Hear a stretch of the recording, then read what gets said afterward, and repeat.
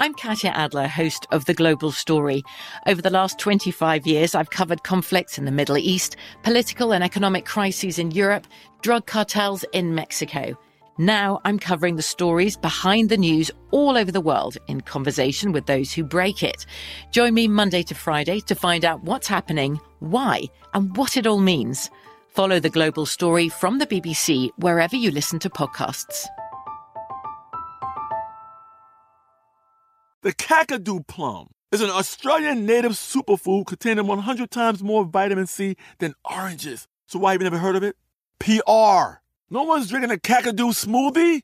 I'm JB Smoove, and that was a full episode of my new podcast, Straightforward, inspired by guaranteed straightforward pricing from AT&T Fiber. Get what you want without the complicated. AT&T Fiber, live like a gigillionaire. Available wherever you get your podcasts. Limited availability in select areas. Visit AT&T.com/hypergig for details. You know you've got a comeback in you. When you take the next step, you're going to make it count. For your career, for your family, for your life. You can earn a degree you're proud of with Purdue Global. Purdue Global is backed by Purdue University, one of the nation's most respected and innovative public universities. This is your chance. This is your opportunity. This is your comeback. Purdue Global, Purdue's online university for working adults. Start your comeback today at purdueglobal.edu. The 2024 presidential campaign features two candidates who are very well known to Americans. And yet, there's complexity at every turn. Criminal trials for one of those candidates. Young voters who are angry. The Campaign Moment podcast from the Washington Post gives you what matters. I'm Aaron Blake, and I'm covering my 10th election cycle. My colleagues and I have insights that you won't find anywhere else. So follow The Campaign Moment right now, wherever you're listening.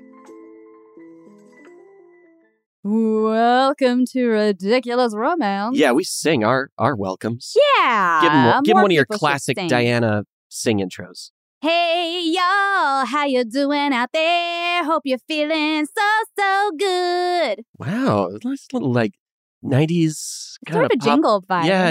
It felt good. I was like, so good. I was like, that's a grocery store or something. Oh, sure, yeah. You know? Yeah. It's weird. You said grocery store. I thought, En Vogue or something. Oh. I was hearing some, thank cool you. R&B. I mean, appreciate that. the tune. Oh, wow. Okay. Look. So I don't sound like En Vogue. Okay, it's En Vogue we're talking about dare here. you, sir. It's not an insult to say, I know. you're not at the top of the mountain. If you sang a Beyonce song and I was like, "Oh, you were fantastic." I mean, you know Beyonce. You can't. Get out of my You house, can't. sir. If I gave an incredible performance Mm-hmm. in a movie Mm-hmm. and you said, "Oh, you were phenomenal, but you're no Jesse Plemons," I wouldn't say, "How dare you?" Jesse Plemons is a very good actor. He's very good. I guess I see it. Yeah. I'm still offended, but Jesse Plemons is the Beyonce of movie actors. I guess. I feel like we're going to get some notes about that. Can I just say, speaking of actors, we got to go see Glass Onion. Just telling y'all, it's so good. Yes. And everyone in it is amazing. Amazing. Yeah. Janelle Monáe, so I good. love her. Edward Norton. Edward Norton is the Jesse Plemons of Beyonce's. Huh. That one's a little tangled up for me. Maybe someone can tell me what you mean. I'm not sure. Which brings me to my next point. I'm kind of sick again. I'm so mad about it. I've got another cold. Yeah. Meanwhile, I feel amazing. Of course so. she does. We've been, I've been cooking dinners for you, and you still don't get my sicknesses. You hear that, servers? Go to work sick. It does nothing. You hear that, everybody? Make your sick spouses cook dinner for you still. I didn't make you cook. How dare you? Anyway, a little loopy right now. Yeah. And definitely voice is a little off. Y'all can tell. You listen to this show so much. You don't know. And if you're a new listener, it doesn't always sound like this. Oh. I don't know if that's better or worse. You sort of went down. You kind of gave it like a sexy. New listeners, it's not always this good. Just so you know, you tuned in for the right y'all. one. This is Candlelight Dinner with Eli Banks. I cooked it myself, even though I'm extremely ill. You probably won't catch it. I'll catch your heart, but you'll catch my cold. Wow. What a slogan. That's your restaurant slogan. Oh, wait, the restaurant's theme is that the chef is always sick? Listen, people like a theme. What can I say? Well, we got an episode to get to. We sure do. So I got my hot tea here. So we got some hot stories to tell today. Yeah, we do. I don't know why I said hot stories. Today's episodes are about babies. Oh, yeah. I told you, it's the sickness, everybody. You're just going to get some weird stuff today, all right? Look, this is Ridiculous Romance. We tell stories about romance on this show. And romance and babies go together like peanut butter and chocolate, you know? Because, like, you can have peanut butter without chocolate, of course. Very. Romance being peanut butter, babies being chocolate in this particular situation. Sure. You can also have chocolate without peanut butter if you want, and I hear it's a life-changing experience. Chocolate isn't for everyone, and some people hate peanut butter, and that's okay. I mean, personally, I love peanut butter. I put it on anything. Delicious. Honestly, peanut butter and romance go together for me like chocolate and chocolate. Anyway, look, it's a little lost in the metaphor here, but the point is, look, we're talking about babies today. Babies. And we're going to start with a woman who used pregnancy to scam money out of her government job. And then we're going to move on and talk about a woman who really defied the odds by having babies of her own. Yeah. And finally, we'll talk about an ancient baby that was found inside a mummy. Very exciting stuff. So I say we jump right into it and get to these baby stories. Let's go. Hey there, friends, come listen well. Eli and Diana got some stories to tell. There's no matchmaking or romantic tips. It's just about ridiculous relationships. A lover might be any type of person at all, an abstract concept or a concrete wall. But if there's a story worth a second glance, we'll put it in our show, Ridiculous Romance. A production of iHeartRadio. Okay, so before we get to the babies today, we got to do a little bit of housekeeping. That's right. Because, we said some things, and then we got a message. So it's time for us to go into Corrections Corner. You're such a loser. This correction comes to us from Josh Green. Hi, Josh. Thank you for emailing us. This is very vital information. Vital information, all right? This is from our Colette Part 3 episode, if you recall our Colette series, where we were talking about the language of flowers and how gay people in the 20s were using, like, violets and carnations to sort of advertise, subtly advertise to one another who they were and what they were into and stuff. And we mentioned that there was something like a handkerchief code that we thought was happened kind of around the 2000s. Yeah, early 2000s. And it was like what color handkerchief you wore in your back pocket and stuff like that. That's when I learned about it anyway. That's right. Well, Josh had the goods. He writes, quote, I haven't heard a correction to this episode for it yet, but the handkerchief coding you mentioned in the episode, also known as the hanky code, was more of a common occurrence in the 1970s as a way of advertising yourself quietly across the country, but more commonly in larger cities. The position and color of the handkerchief was important to disclose what you were looking for. Worn in the back left pocket means you are a top. Back right means you're a bottom. And then the color, such as white, means you're into cum. Orange means you're into anything, anywhere. Everything, everywhere, all at once. Handkerchief. And blue means you want to fuck. And light blue means oral. Okay. The color codes get rather specific, but core colors tended to be the most common. Okay. So when I said that a black and white polka dot handkerchief in your pocket indicated that you wanted to be tied up in a dungeon...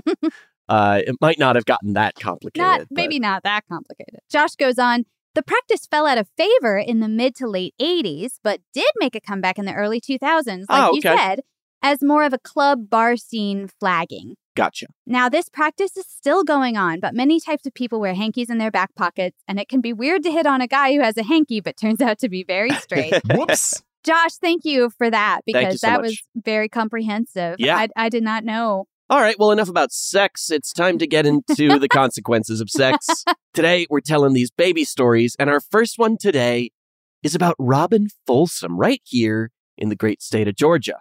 Ow! Woo! GA! Represent.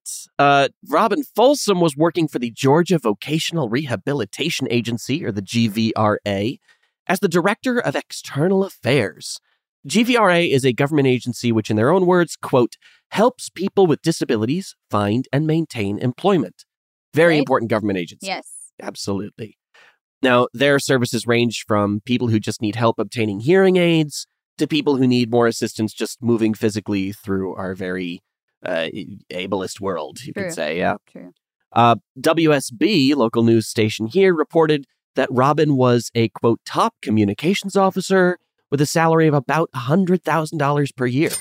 In October of 2020, at 42 years old, Robin delighted her coworkers when she announced her pregnancy. Hooray. This would be her second child, as she had just given birth a few months earlier in July of 2020. Oh, those pandemic babies. I know, so right? Tough. You're like, what else are we doing?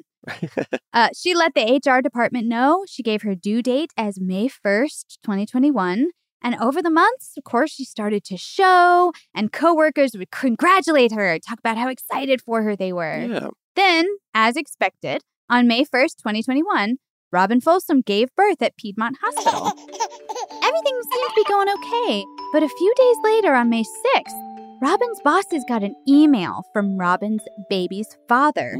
His name was Bren Otmanbebwe, and he reported that Robin's doctor had mandated several weeks of rest following her delivery.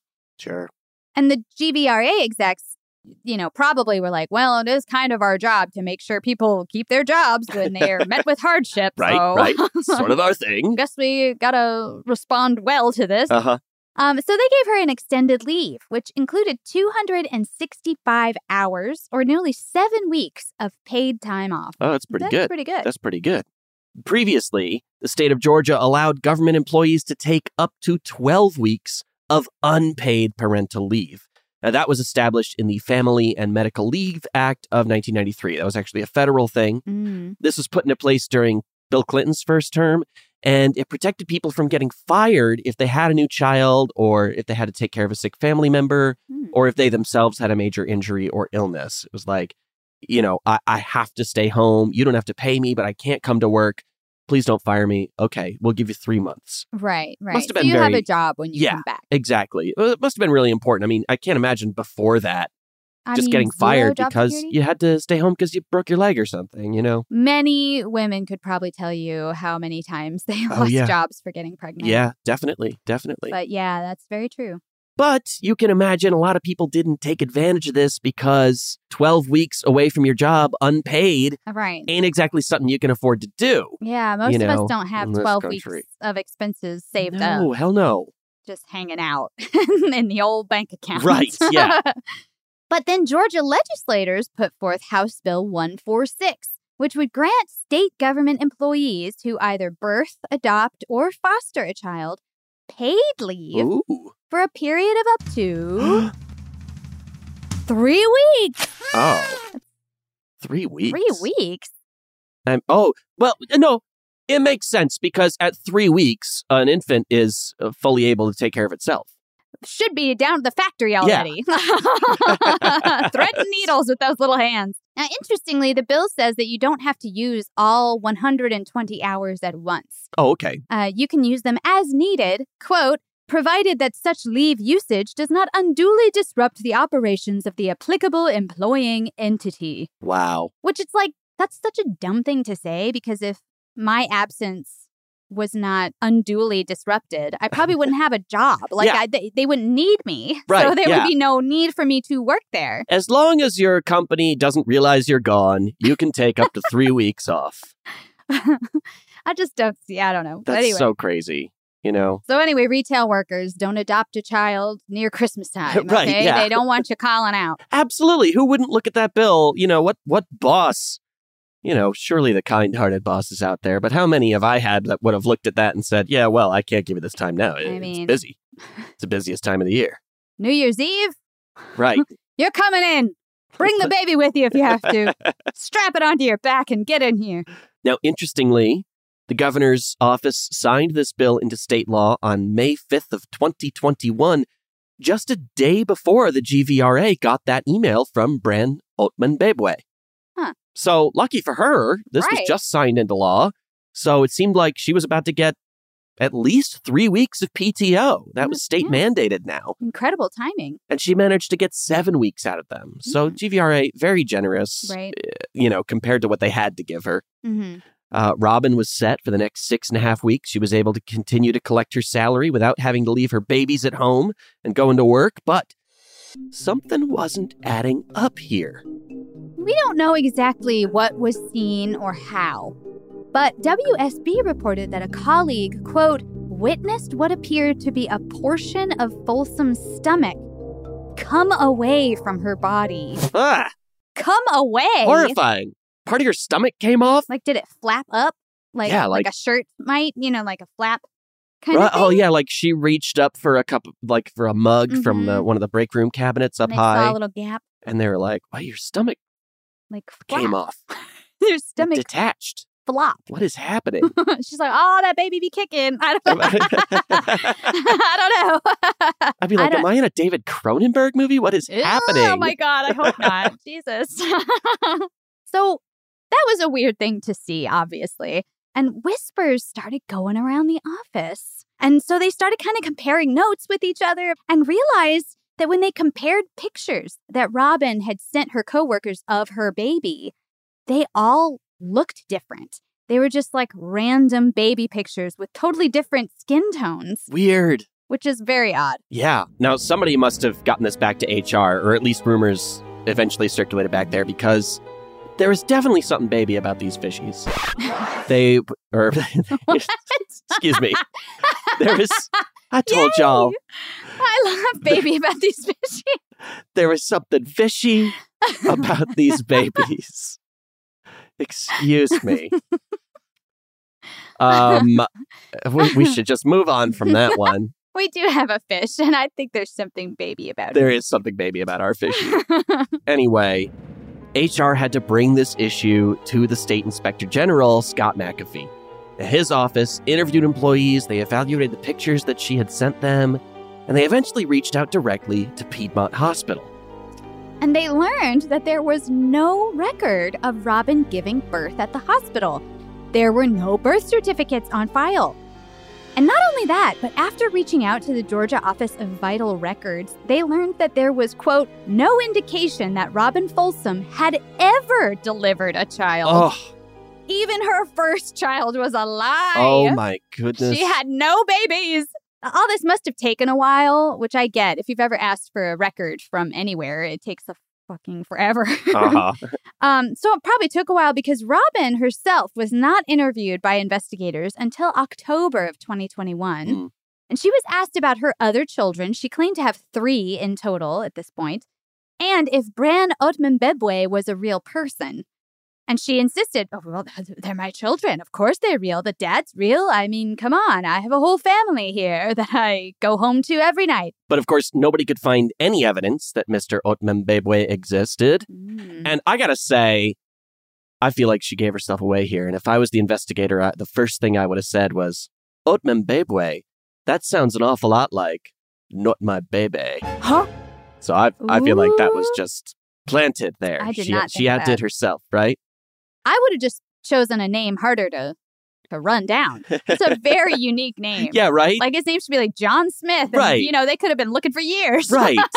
Trying to find that guy. So it wasn't long before Robin Folsom was indicted on 3 felony counts of false statements and 1 felony count of identity fraud. Ooh. Now, shortly after this interview with the State Inspector General, she resigned from her position at the GVRA. WSB estimated that based on her salary, she had received between $10,000 and $15,000 in maternity pay, which she was obviously not entitled to. She was given a court date of April 4th of 2022, where she faced a maximum of 25 years in prison and up to $103,000 in fines. Now, McAfee said that in all, she faked 3 pregnancies. But her inventing the father with a fake email address is really why she got hit with the identity fraud. Yeah. But in court, her lawyer said that she wanted, quote, to accept responsibility for the crimes and move forward with her life in the most private way that she can. And she pled guilty to all 4 counts. She managed to only be sentenced to 5 years of probation, a psychiatric evaluation followed by any treatment deemed necessary, and she had to pay a little over $12,000 in restitution to the state. I think that sounds really reasonable to me, actually, because it's like, if she gives the money back, you know, I'm not going to say no harm, because obviously there was like a lot of time where she was away from work, where like, I don't know if other people had to pick up her work, or if there was stuff not getting done. You know, she's in a public assistance program. I feel like somebody missed out on something there, probably. Good point. But, you know, also 25 years in prison, $100,000 in fines seems, you know, more vindictive than proportionately punitive. But it sounds like this $12,000 was what she was given, and she had to pay it back. And like, yeah, let's go make sure that you're not a compulsive liar who needs some treatment. Right. We should probably get you checked out. Yeah. That's a weird thing to do. Yeah. Especially, I mean, going into the office, you know, people can see your belly. Like, I could see this being like a good remote work scam where you could, like, you know, you're faking it, but like, who's seeing it? No one. You got a little soundboard next to your Zoom with baby sound effects. Like, you're like, oh, he's crying again. I got to go, everybody. I spilled some OJ. You know how it is. But yeah, she had to like legit put a fake, I guess, different stages of fake pregnancy bellies on. I mean, this is some real commitment to the bit. Yeah, seriously. Now, I have some thoughts, because interestingly, though this was supposedly her third fake pregnancy, there's no evidence that she ever collected any unemployment from the first two. Oh. So, speculation station, I think that originally she was just looking for time off. I think she just wanted those. I mean, she had $100,000 a year. She's probably like, I guess, you know what? I know that 9 months from now, I'm going to want like a month vacation. So I'll take the unpaid 12 weeks or whatever. Yeah, I'm having a baby, everybody. Next August, right when I booked my cruise, you know, or something. But then, you know, coincidentally, very conveniently, right after she, you know, fake delivered this baby and Governor Kemp signed Bill 146 into law, she was like, oh, shit, maybe I'll press my luck a little and see if I can get some of that money, too. And that, of course, was her undoing. Exactly. That was her downfall. Yep. But I do remember, this is a very, very reminiscent of when I had my first restaurant job. And I was like, I think I should be allowed to take a non-smoker's break. I deserve 5 minutes outside. Agreed. Just because I don't smoke does not mean that I should not also get a little break. Well, speaking of a little break. Yes. So yes, that's the woman who faked having 3 babies. But after our non-smoking break, we're going to talk about a woman who had 3 very real babies, even though everyone told her that she would never survive it. And we'll get to that right after this.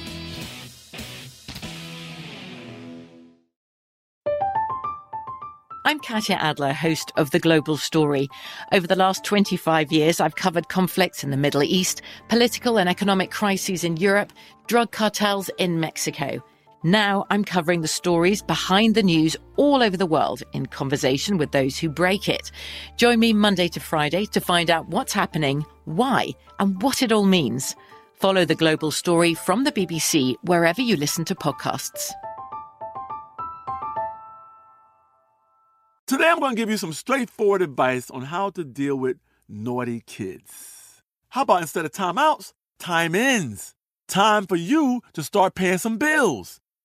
I'm JB Smoove, and that was a full episode of my new podcast, Straightforward, inspired by guaranteed straightforward pricing from AT&T Fiber. Get what you want without the complicated. AT&T Fiber, live like a gigillionaire. Available wherever you get your podcast. Limited availability in select areas. Visit AT&T.com/hypergig for details. This is it. Your moment. This is your time to make your comeback with Purdue Global.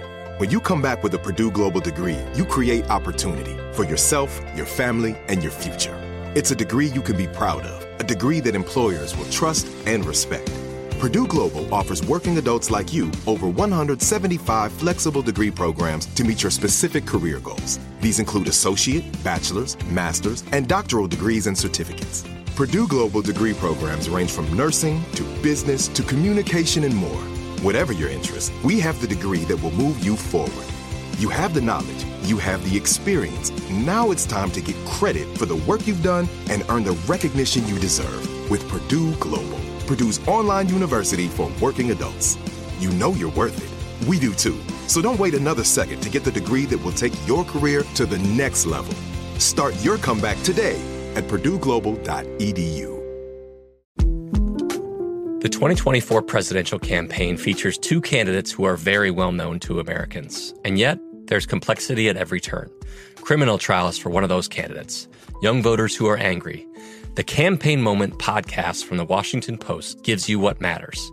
I'm Aaron Blake, and I'm covering my 10th election cycle. My colleagues and I have insights that you won't find anywhere else. So follow The Campaign Moment right now, wherever you're listening. Welcome back, everybody. Well, enough fake babies. Yeah. Now we're going to talk about a very real woman who had some very real babies. Her name was Stacey Harold.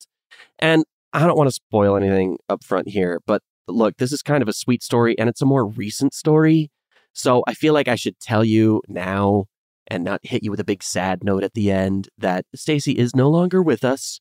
But her story is very worth telling. I don't know. I just feel like, we often tell stories that are like from hundreds of years ago. So that person's gone. I mean, but this is from the 2000s. So I don't want to tell this very uplifting story and then be like, womp womp, now be sad. So just get that out of the way now. Yeah. Stacey was born in Dry Ridge, Kentucky. And she was working as a cashier at a local grocery store in the year 2000 when she met Will Harold in the checkout line. The two immediately hit it off. They started dating not long after. I would watch a Hallmark movie about small town Kentucky cashier. Yeah. Meeting her soulmate at the checkout line. Yeah, of course. I could totally see the cover and everything. We don't watch enough Hallmark movies. I'm sure it's happened. You're right. Yeah. Actually, you're right. It does. It probably exists. I think I just got hit with a copyright lawsuit while I was sitting here. So Will was 9 years younger than Stacey, but that was not their biggest difference. He was also 3.5 feet taller. Oh. Now, Will, not a freakishly tall man. He's an average American male height of 5'9". But Stacey was only 2'4". Wow. Stacey is only 2'4" because she was born with a condition called osteogenesis imperfecta. And this is also known as brittle bone disease. The OI Foundation at OIF.org says that the major feature of OI is an extremely fragile skeleton. And this can include symptoms such as bone deformity and pain, brittle teeth, respiratory problems, cardiac issues, and short stature. Basically, your body can't grow taller to support itself.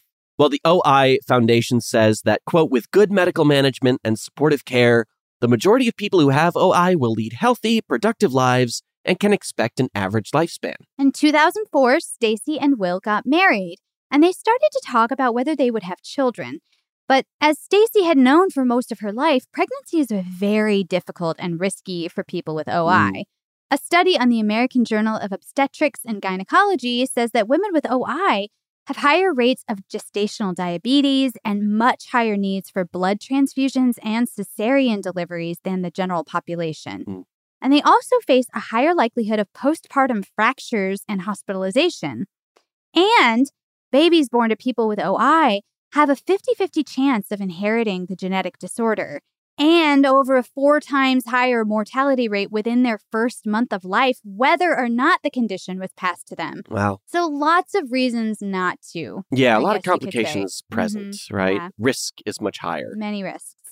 Doctors warned Stacey that if she were to get pregnant, the baby could grow so large inside of her that it could crush her lungs and heart. Because you imagine a developing baby is going to reach its average size. Right. And at only 2'4", that's 28 inches tall. I know. I mean, average women get all crowded down there. Right. You know, it must be, I can't even imagine it, really. And that's not to mention the risks of her breaking bones, like her ribs and her pelvis and her spine. So Stacey said, but you know what? I'm not going to let a couple of crushed lungs get in my way. I'm doing it. She said, quote, all my life, my parents had told me that I could do anything. So she wasn't going to hear it when these doctors told her that she couldn't have a baby. And Mary Beth Huber, who's the director of programs for the OIF, said, quote, we believe it's a personal decision. Many who have bone deformity to the pelvis can carry a child and give birth. So with the risks fully acknowledged, She and Will got pregnant in 2004. And she said friends, family, their doctors all begged them to reconsider. But she told them, quote, "It's a miracle that I'm here, that I have life. Why couldn't this be a miracle too?" There you go. Totally fair, but very scary. Oh, I scary. feel every day must have just felt very like, "Who, Katie? How are we doing today?" You know. But she went through with the pregnancy, and of course, it did have its complications. But she carried the child for 28 weeks before needing a cesarean section. That's early. It is early. Was it 36-ish? I think that's right. 36 we don't have to babies. 40 we should know. weeks, We shouldn't have to know that. We don't have babies and we're not doctors. Who cares? Not interested. It's something like that. 9 months is 36 weeks. I know it's not exactly that, but it's something like that. Right. It's something like it's like 36 to 40. We'll get an answering machine. Usual. Somebody tell us the very easy to answer question that I could Google right now. We'll get like Corrections Corner. Google it. Jeez. Well, she got to 28 weeks. They gave her a C-section, and her daughter Kateri was born at only 2 pounds and 1 ounce. I know that's small. That is very small. The family soon learned that her daughter had indeed inherited her mother's condition. So they knew that it would be a challenge, but all three of them were healthy and safe. That's all that matters. Hey. Then a year later, Stacy became pregnant again. She said, the same old runaround this time around. Everyone said, you pressed your luck the first time. Please don't go through this again. But Stacy and Will were very religious people. Will was even in training to be a vicar at the time. So they threw it all to God. They said they were going to pray their way through it. And Stacy said to ABC News that, her parents were told that she wouldn't make it, but she did. And Will, her husband, had once fallen off the back of a truck. Oh. And they said that he wasn't going to survive, but he did. So they felt like they had already gotten through a few miracles. What's a few more at this point? I think I feel like I've used up, all the miracles I'm allowed. That's me, yeah. We're going to stay with what we got. If I've got 9 lives, I'm not going to start, throwing them around. So this time, Stacy was pregnant for 34 weeks before they needed to get that baby out. Her second daughter was born in 2008. She was 18 inches long, which is more than half of Stacy's entire body. Oh, my goodness. There are pictures of Stacy, 30 weeks pregnant in some of the interviews with her. And it's fascinating to see. You see the challenges that she would have to have gone through. Right. So much of her physical body was taken up by baby. By the belly. Yeah, absolutely. Now, this new baby girl, Micaiah, did not inherit the genetic disorder. There goes that 50-50 right there. And by the time she was 2 years old, both of Stacy's daughters were more than a foot taller than her. That must be really tough. Oh, can you imagine? Look up and be like, eat your crackers, whatever. Now, obviously, raising 2 toddlers was complicated at times. But she said that with her husband, Will, being so supportive and helpful, they didn't have any trouble getting through the rough patches. She had a custom-built wheelchair and platform that allowed her to bathe and change the kids, which Will was more than happy to do when she was too tired. Nice, Will. Way to be a dad. Yep. And their whole household was arranged so that Stacy could reach everything she would need when she was home alone with the kids. Which kind of reminded me of Al and Jeannie Toomey. Oh, I've been thinking of them. I love them. If you haven't heard our Al and Jeannie Toomey story, we did it in the first year. They were circus performers back in the early 1900s. Right. And he was the world's tallest man and she was the world's smallest woman. That's right. And incredible difference between them. And they're the sweetest, most loving couple we've ever done on the show. I love them so much. They're so cute. And also, I had made a very custom house for her so she could be really independent. Right. Then in 2010, guess what? Stacy became pregnant again. At this point, you got to imagine people are just like, hey, you've proven it over and over again. You clearly got this down, right? I mean, her doctors were still concerned. A geneticist named Dr. Tinkle, which I'm going to need a minute with. If you'll just excuse me because I'm 10 years old. Should have been a urologist. Dr. Tinkle should have been a urologist. That's all I have to say.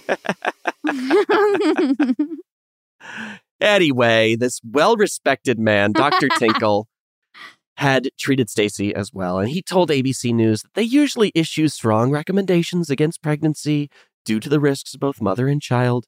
And Stacy did have more trouble with this pregnancy, not just because she had 2 toddlers to deal with already. She said that she physically couldn't help her daughter Micaiah if she was upset. So Will would have to take care of any like tantrums or anything like that. They also, at this time, opened a small business called Kateri's Corner, which dealt in secondhand baby items. And that helped pay all their medical bills. They said they just did that part-time. They weren't trying to overwhelm themselves. Right. But it gave them, a little extra income that they needed. And the third pregnancy was difficult. Stacy was having a hard time moving around. She couldn't hold her youngest daughter, Micaiah, because her belly was in the way. So 8 weeks early, they had to deliver her new son through a cesarean section. Wow. His name was Malachi.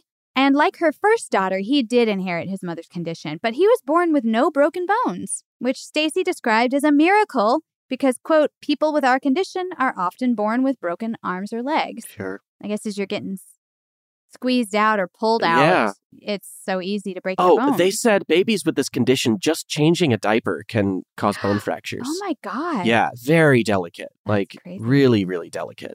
Stacy added, quote, finding out he had my condition was hard. But we knew we would be the best support possible for him because Kateri and I have both been there already. Oh, experts. I mean, who better? Very true. Absolutely.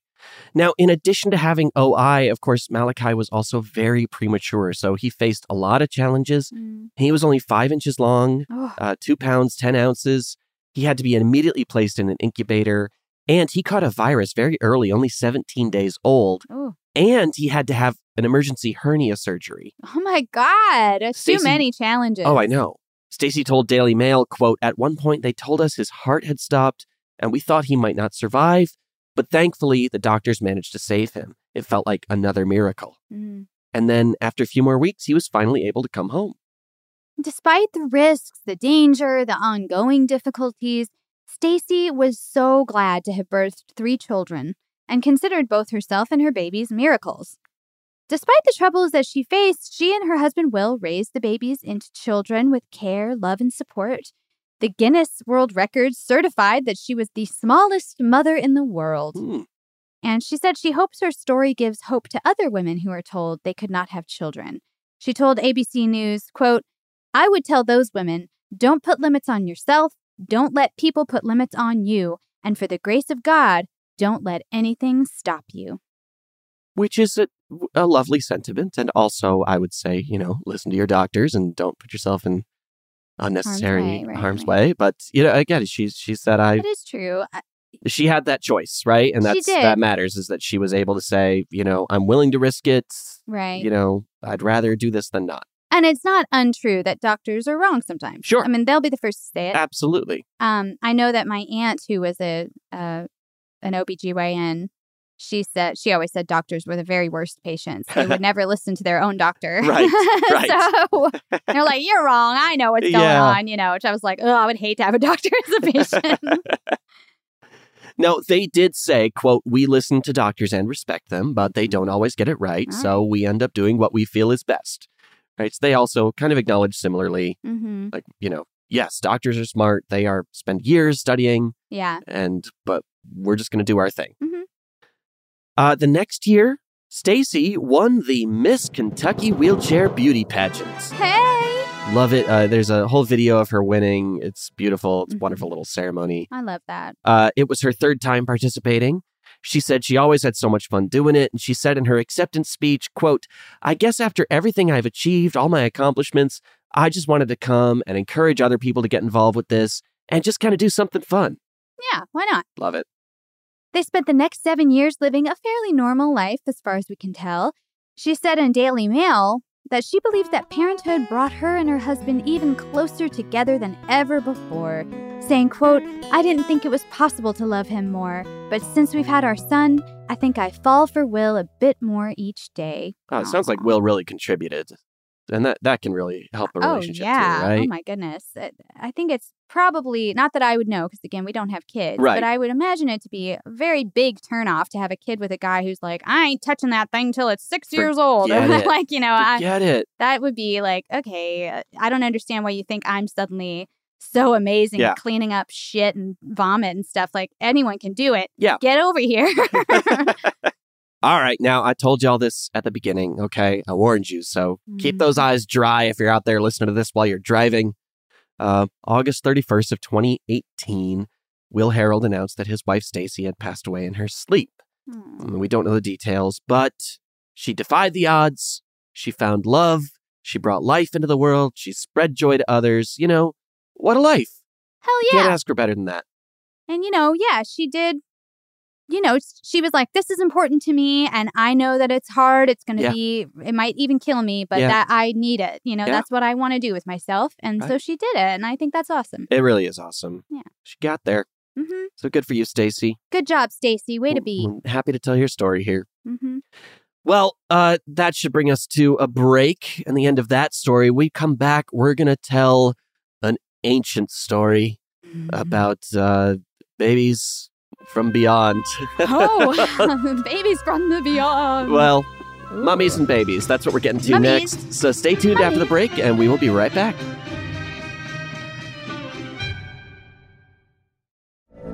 From BBC Radio 4, Britain's biggest paranormal podcast is going on a road trip. I thought in that moment, oh my God, we've summoned something from this board. This is Uncanny USA. He says, somebody's in the house, and I screamed. Listen to Uncanny USA wherever you get your BBC podcasts, if you dare.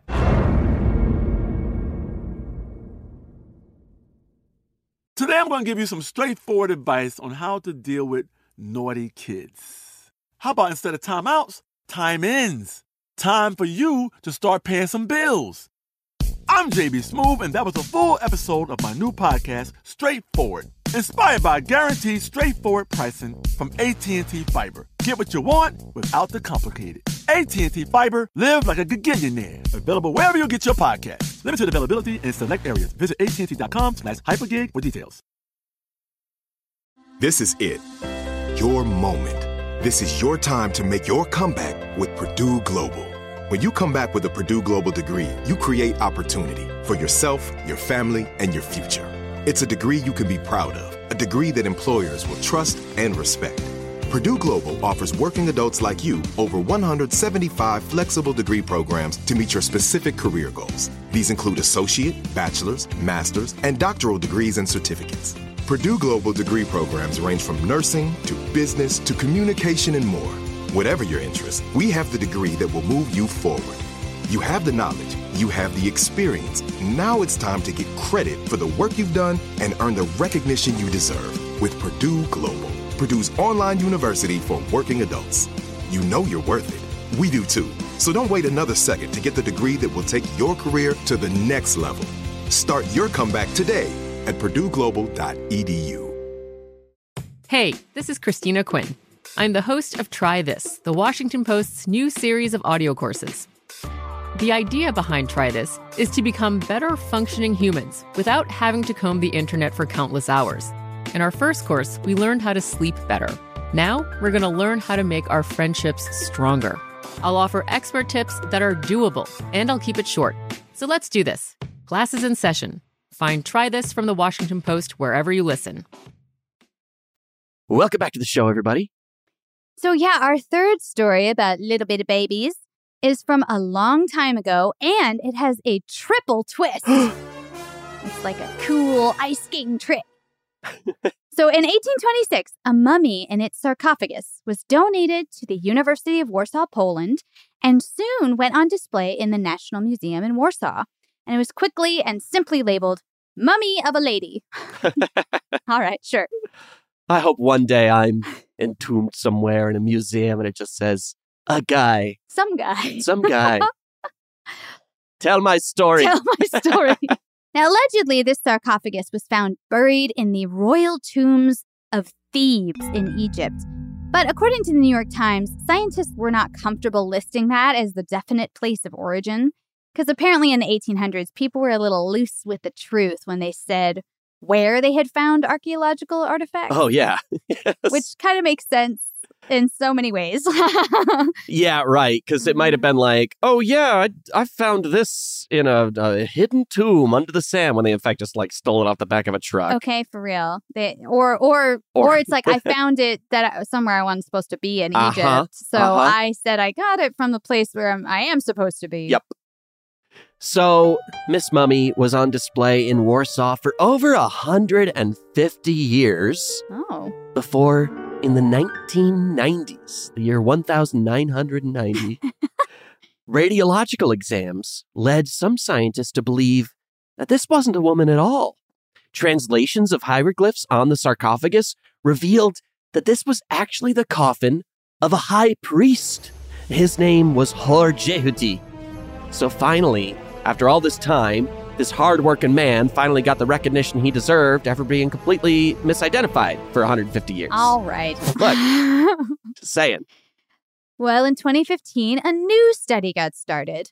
This time, teams of archaeologists were studying mummies to learn about causes of death and ancient diseases. Mm-hmm. So they looked all over the mummy of Hor-Jehuti and through dozens of scans to kind of learn what they could. And when they figured out what they needed to know, they got ready to, wrap things up and move on to the next mummy. Mummy jokes. They're so easy. But before they did, their archaeologist, Marzina Ozarek, decided to take another look at the mummy's pelvic scans. And that's when she noticed, quote, a familiar image to a parent of 3 children, a tiny foot.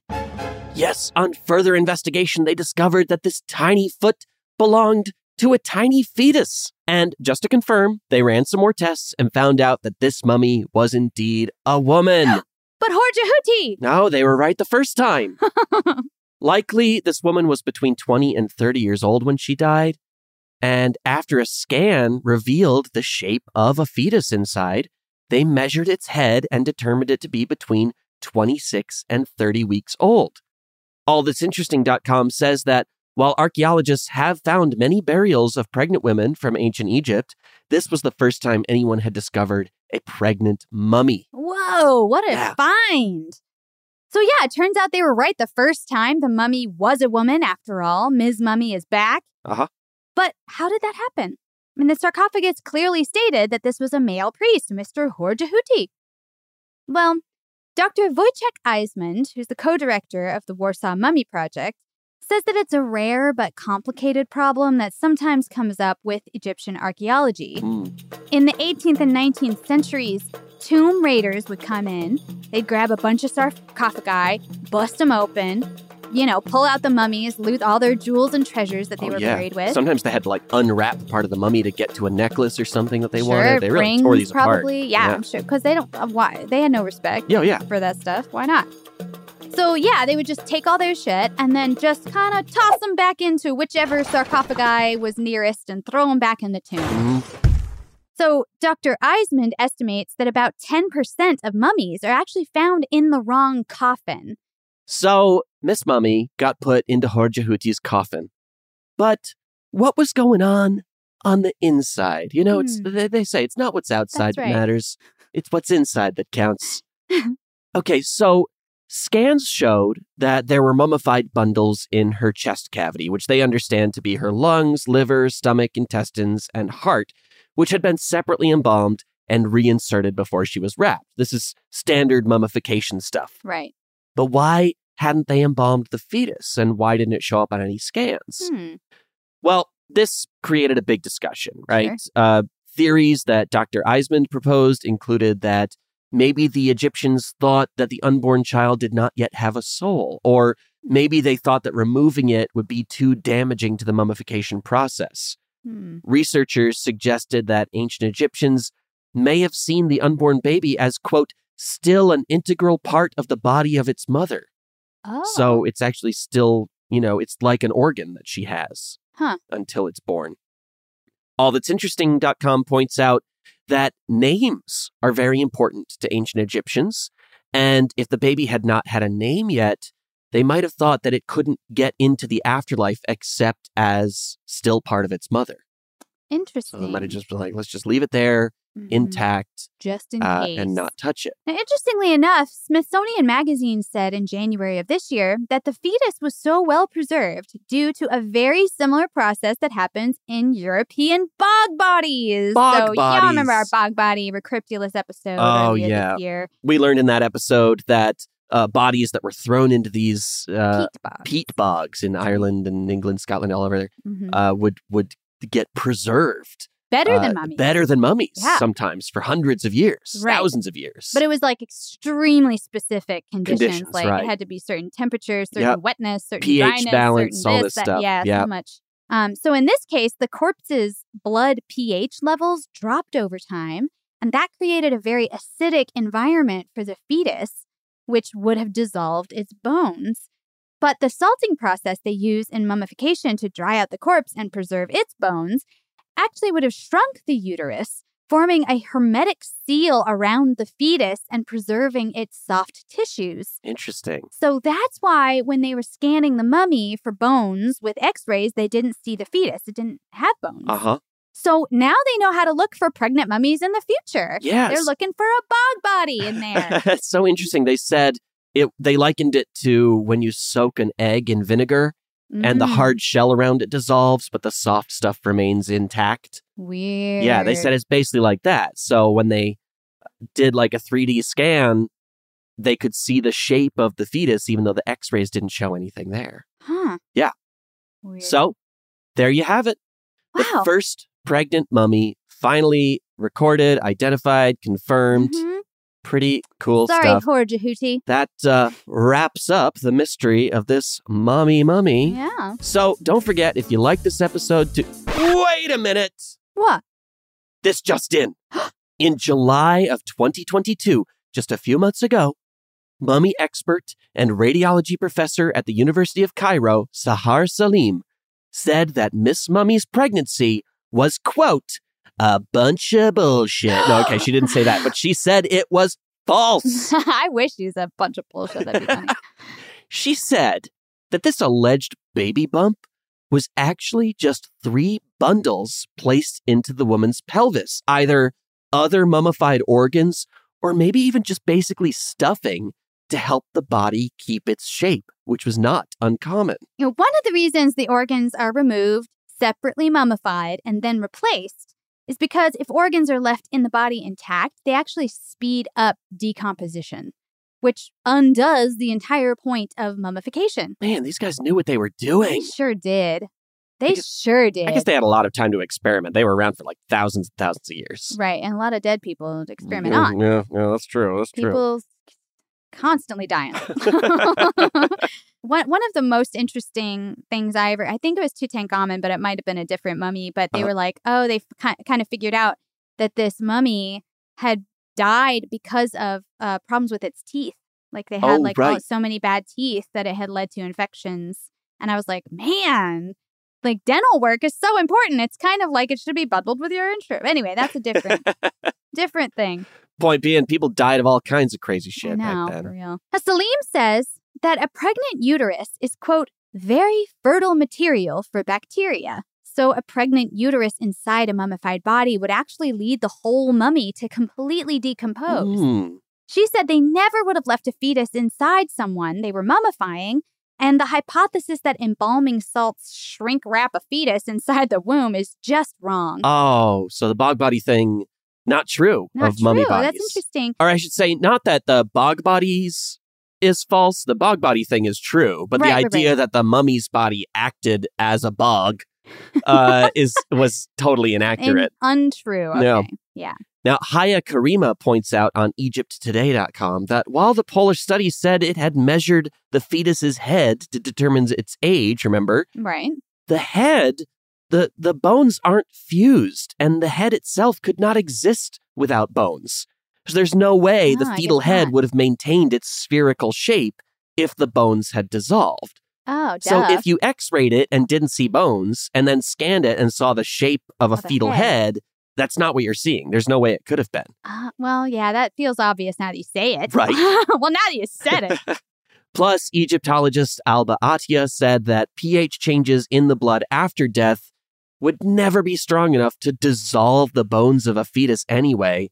So all in all, none of this would have been possible. Oh, man. Yeah. Science. You guys do be wilding out. Now, on the advice of Sahar Salim, the Polish research team, they did reevaluate. They came back and said, whoopsies. Our bad. Me dumb. Me dumb. They got a bunch of researchers together just to be sure.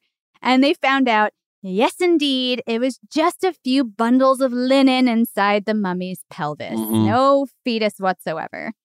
Co-founder of the Warsaw Mummy Project, Kamila Braulinska, said that the researchers, quote, failed to consult a radiology expert prior to publication. It's so weird to me to be in Poland with an Egyptian mummy and be like, yeah, you know who knows about this? Egypt. But I'm not going to ask them. What do they have to offer? Right. I would immediately be like, yo, Egypt, tell me about this. Would y'all not embalm a fetus? Or what would you do with it? Like, surely there's some good history. Yeah, there were some questions left unasked. Now, the scan itself did look remarkably like the shape of a boneless fetus. Yeah. Which these researchers say was caused by a phenomenon called pareidolia, which is the natural human tendency to see familiar objects in random occurrences. Right. I think that's the thing where we see faces. Yeah. In stuff where there's no face. Yeah, like a tree bark, you'd see some face, or the moon, or you know, that one time I saw Tilda Swinton on my toast. You know, it's just... What a day for you. That was a good day for you. It was a good piece of toast.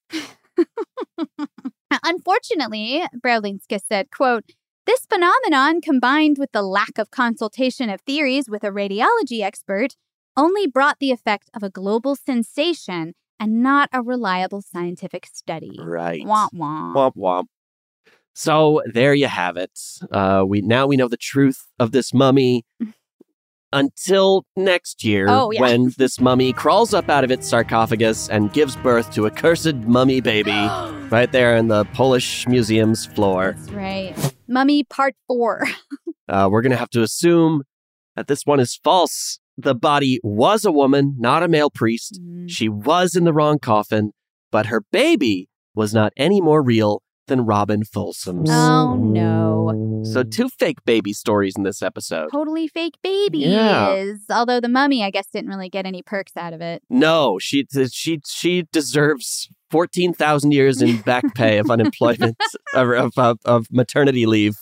But the baby's fake. Well, yeah, then she'll have to pay it back. Oh, okay. Right. Right, obviously. She's like, y'all already took all my treasures. Yeah, no, it's true. Pay my restitution. Maybe, maybe that's her cosmic karma. Maybe she did fake a baby and got ancient Egyptian maternity leave for it. That's right. And then died. And then someone was like, I'm taking these jewels back. Damn. You don't deserve these. Some Tomb Raider was like, surely this lady is lying. I think that's so crazy. The story that this mummy's gone through, and no one knows who she was. You know, some importance if she was mummified. Right. You don't give anyone a tomb, right? Right. But no telling. She could have been anybody. You know, but she wasn't pregnant. We're pretty sure of that. Okay. And I think it's interesting, too. They basically went on to say, Professor Salim was like, you will not find a pregnant mummy. Because if, like she said, if you left a fetus inside someone and mummified them, the mummy would dissolve. It would decompose. Wow. Yeah, because if you leave any organs, you know, just in there to rot, you undo the whole mummification process. That's why they took out each organ and embalmed it separately and then put it back in. Right. I was going to say when we were talking about that, it was like, it feels like a pretty natural progression to say, well, then you take the uterus out. Right. Whatever's in it, who cares? The organ goes. Yeah. So it does seem weird to... Well, again, they should have freaking asked some Egyptians, I guess. They should have. They should have asked me. What would you have said? I would have said, that sounds cool. That ain't my job. I would have said, did you ask any Egyptians? That's what I would have said. Have you gone to a radiologist? I would have been going, This is interesting. This woman, Zahar Salim, is an Egyptologist, a mummy expert, and she invented a type of MRI that scans fetal tissue. So she's like the perfect person to comment on this. They should have gotten her involved from day one. You should have picked up the phone in Warsaw. Yeah. May I speak to Dr. Salim, please? Right. I have a very quick question for her that she could immediately answer for me. Right. I think they're in the same time zone. It wouldn't have even been hard. So simple. Y'all have the same lunch hour. I would love to hear from y'all on this episode. Yeah. Tell us your crazy baby stories. We'd love to hear them. What's the wildest thing you've accused your coworker of? That's what I want to know, because seriously, I need to understand the day that Robin's coworker was like, I can't take it anymore. This baby ain't real. I'm going to HR. That is a very awkward conversation to have. I feel like you would have to have bulletproof evidence before you accuse someone of that. You would have to have dynamite evidence receipts, you know? And to receive that, too, as the HR person, be like, I'm sorry. What? You think that Robin's what? It's no wonder it took them so long to get to her, because they were like, we have to be 1 trillion% sure before we even bring it up to her. They were like, I'm not even doing this. I'm going to the state inspector general. We need to take this out of house. Yes. Yeah, I ain't touching this one. I need to know, though, what y'all, if you've ever gone to HR with some wild shit. Yes, please tell us that. Tell us, if you've ever faked a pregnancy or found a pregnant mummy. We'd love to hear from you. Right. And we don't have to read your name. No, you can tell us we to won't make it expose anonymous. You. Yeah. If you want to keep your ill-gotten gains. Just reach out. Find us at ridickromance@gmail.com. Right, or we're on Twitter and Instagram. I'm at DynamiteBoom. I'm at Oh Great, it's Eli. And the show is at RiddickRomance. Oh, and thanks again to Josh Green for a great correction / answering machine about hanky code. Thank you so much, Josh. Appreciate that. We'd love hearing from you all. Send us your corrections and information. We'd love to hear it. Don't forget to rate us on Apple Podcasts, and we'll catch you all the next episode. We love you. Bye. Bye-bye. So long, friends, it's time to go. Thanks for listening to our show. Tell your friends, neighbors, uncles, and aunts to listen to our show, Ridiculous Romance. I'm Katya Adler, host of The Global Story. Over the last 25 years, I've covered conflicts in the Middle East, political and economic crises in Europe, drug cartels in Mexico. Now I'm covering the stories behind the news all over the world in conversation with those who break it. Join me Monday to Friday to find out what's happening, why, and what it all means. Follow The Global Story from the BBC wherever you listen to podcasts. As the #1 audio company, iHeartMedia gives you access to all. Every audience, live conversations, trusted influencers, and the insights and data you need to grow. iHeartMedia is your access company. Go to iHeartResults.com for more. A rested child is a happy child. Sleep Tight Stories is a weekly podcast that brings comfort and joy to families worldwide with calming bedtime stories. The stories are relevant to children and spark wonder without overstimulation, so they can fall asleep and stay asleep. Listen to Sleep Tight Stories on the iHeartRadio app, Apple Podcasts, or wherever you get your podcasts. For a bedtime routine you'll miss when they're grown, Sleep Tight Stories. Hey, everybody. Welcome to Across Generations, where the voices of Black women unite. I'm your host, Tiffany Cross. Join me and be a part of sisterhood, friendship, wisdom, and laughter. We gather a seasoned elder, myself as the middle generation, and a vibrant young soul for engaging intergenerational conversations. Prepare to engage or hear perspectives that literally no one else has had. Listen to Across Generations podcast on the iHeartRadio app, Apple Podcasts, or wherever you get your podcasts.